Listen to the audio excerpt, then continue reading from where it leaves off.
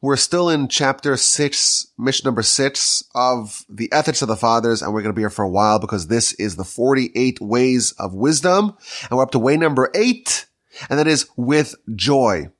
If you want wisdom, one of the means through which you can attain wisdom, one of the ways that you acquire Torah is with joy. Now, when we ponder the subject of joy, it's important to ask the question, what is the role of joy in Judaism? You can make a case that we're dealing with law. You have God-given law. You got to follow the rules. You got to obey the directives. It's not about joy. You could be sullen. You could be sad, but you have to follow the will of God. And if you do that, in God's eyes, you're good. What is the role of temperaments, of moods, of states of being? What is the role that has in Judaism? Moreover, what exactly is joy? What's the essence of joy? And does Torah contain any advice on living a life of joy? So to begin, I would argue that not only is joy tolerated in Jewish life, it is actually central to life as a Jew is to live a life of joy. The Talmud tells us that there are 2 periods in the year that we're supposed to alter our state of joy. When the joyous month of Adar begins, we should up the level of joy. We should increase joy. When the sad month of Av, the month in which we have Tisha B'Av, when that month enters, we diminish, we decrease joy. The whole year, we're joyous. For 1 month, we amplify the joy, and for 1 month, we tone it down a bit, but even when we decrease the joy, we don't eliminate it. It's just relative. Relative to the normal ecstatic joy throughout the year, in the month of Av, we tone it down a bit. There is a lower gradient of joy, but throughout the whole year, we are joyous. And of course, when the month of Adar comes around, then the joy reaches a fever pitch. We are exuberantly joy throughout that month. But this shows us that really the entire year, the whole calendar, is one of continuous, ongoing, never-ending joy. The Torah tells us that when we do mitzvos, we have to do it with joy. In the end of the book of Deuteronomy, we have the admonition, we have the criticism levied against the Jewish people, and we have the terrible, devastating things that will befall our people. And the reason, this is in Deuteronomy chapter 28, verse 47, the reason why the Almighty will punish us and unleash all manner of fury against us is because we did not worship God bisimcha, with joy. The horrific punishments that the Torah forecasts that we will be subject to, it's a result of failure to worship God joyously. If someone does the mitzvos, but without the requisite joy, according to just the text of scripture, that is deserving of harsh punishment. Just to do the mitzvahs alone, it's insufficient. You have to do it with joy. So this, I think, proves to us that joy is not this incidental aspect of life. It is absolutely essential. But why is joy such a central component of mitzvos? And why is it a necessary precondition for wisdom? So I think if you look at the descriptions of joy in the literature, I think that is the state in which we are synchronized with the portals through which we receive revelation. If you want to be a conduit through which you can attain spiritual revelation, the only way to do that is if you are primed, and the way you get primed is with joy. So the Talmud tells us, the book of Brachos, page 31a, when you pray, you can't be sad or morose or melancholical. You have to be joyous. You want to open up those portals of prayer? It's got to be with joy. If you are an aspiring prophet, the divine presence will not rest upon you only if you are joyous. If you're sad, if you're depressed, you are not a candidate for prophecy. The great Arizal said, all of his revelations that he received is because he did mitzvos with tremendous joy. The Midrash tells us that absent joy, there is no clarity. There's no certainty. If you do a mitzvah with joy, you will have a certain degree of clarity, of lucidity, of certainty, of knowing how to behave. And the Midrash tells us that there were individuals who did mitzvos, but there was uncertainty in it. It was a little cloudy. And the reason why it was cloudy is because they did those mitzvos without joy. And they are Reuven. Reuven wanted to save Joseph. The brothers were conspiring to kill him. Reuven comes and intervenes and tries to save him. But he didn't do a complete job. He said, well, let's throw him into the pit. Let's not kill him. He didn't bring Joseph back to Jacob. And the reason why, says the Midrash, is because he was not in a state of joy. And that's why he wanted to do the mitzvah, but it didn't quite come out in a pristine fashion. Similarly, Boaz, one of the heroes of the story of Ruth, he fed Ruth, but he didn't feed her a dignified and respectable meal. Why, says the Midrash? Because he was lacking joy in this mitzvah. Ergo, tells us the Midrash, joy provides clarity. It opens up the portals of prayer, of prophecy, of revelation, and of clarity. And in our Mishnah, we discover that it also opens up the portals of wisdom. So joy is the central part of life, and it is the attitude, the state of being in which we can access all manner of revelation. You want wisdom, you want prayer, you want connection, you want prophecy, you want clarity. You have to have joy. And we're also told that there's a mitzvah to experience joy. When you have a gift from God, it could be a material gift, it could be an intellectual, an emotional, a spiritual gift, you are required to experience joy. Torah begets joy. Insight and knowledge of God beget joy. So I feel like this is maybe a subject that we don't talk about enough. You look at the laws of the Torah, open up the Talmud, open up the book of laws. There's a lot of instructions. And the instructions go to very minute detail to describe how to do the will of God properly. Here we discover that there is also a state of being that you're supposed to be in when you are doing all these mitzvahs, and that is with joy. Now it's interesting, if you look at a baby, babies are invariably happy. They're always smiling. You smile if you take a baby, half a year old, and you smile at them, they will smile back. And the reason for this is because the natural state of life is one of joy. Life oozes joy.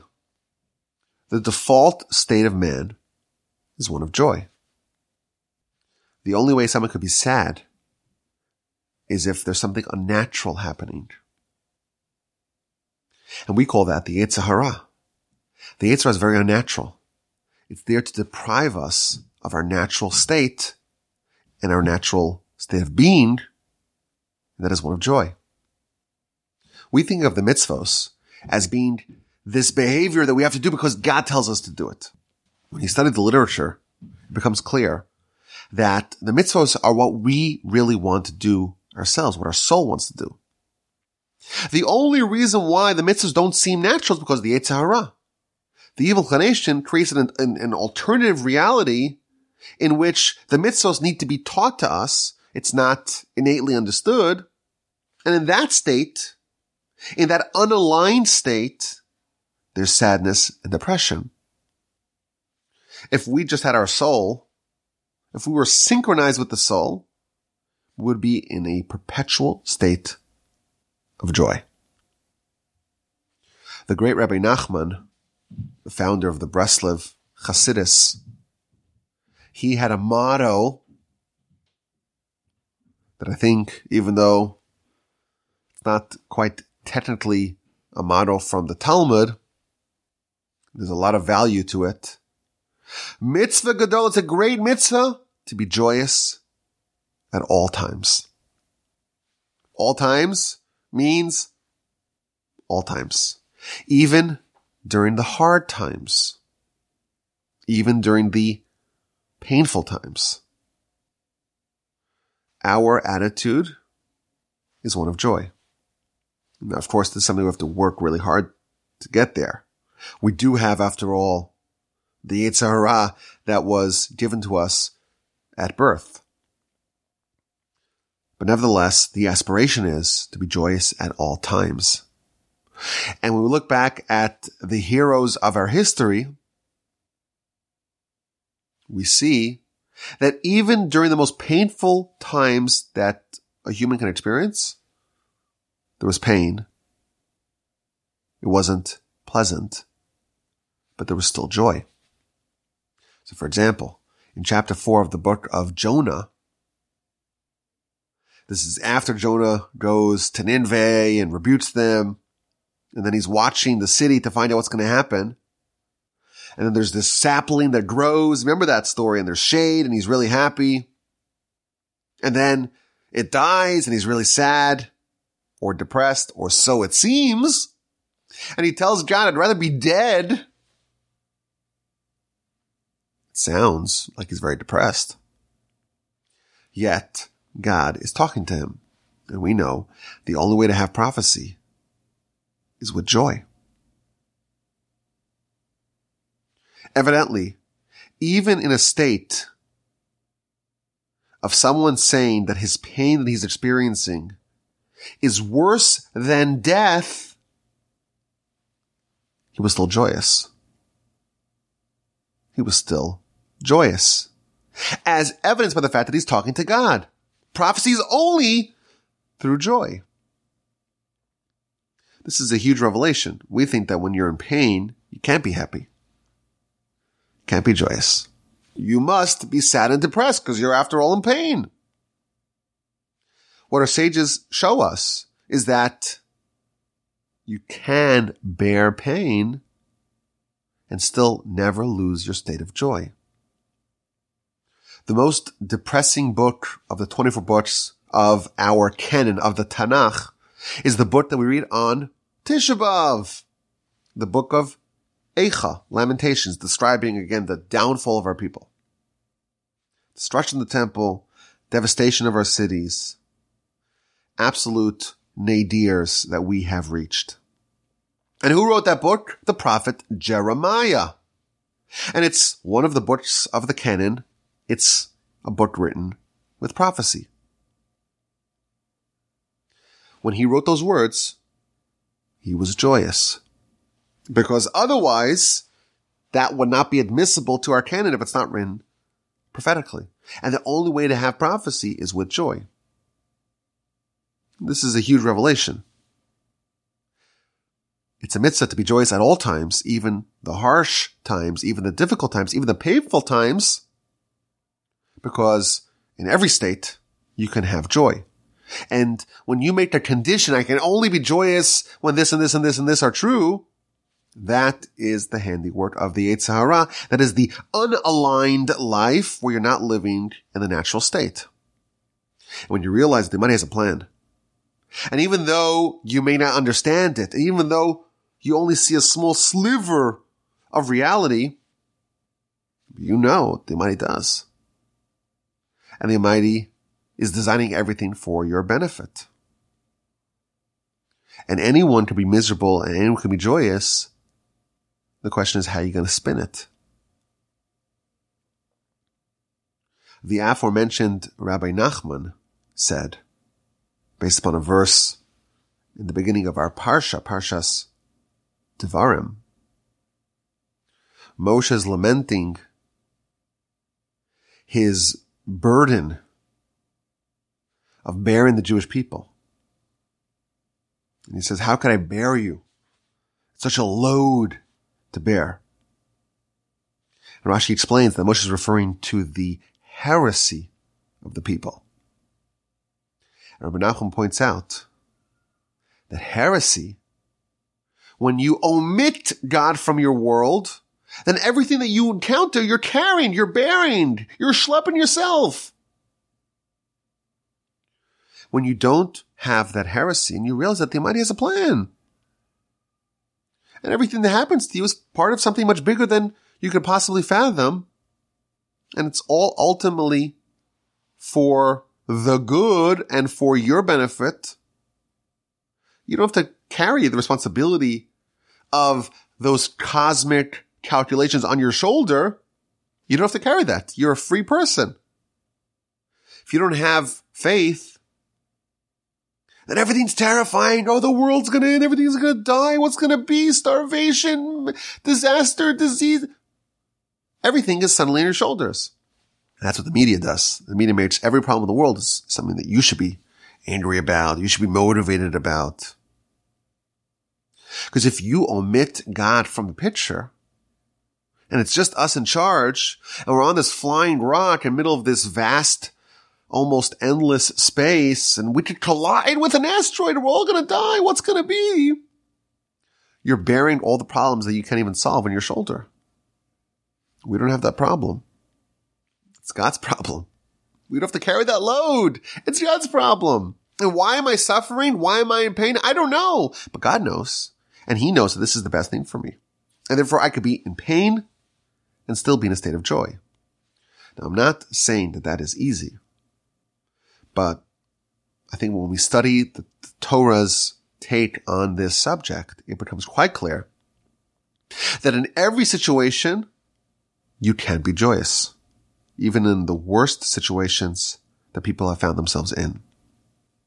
And there are stories of people in the literal hell of the Holocaust that never lost their composure and never broke down and never lost their humanity and never lost their state of joy. Of course, we look up to those people because most of us, we're not at that level. We're still being manipulated by our puppeteer, the Yetzer Hara.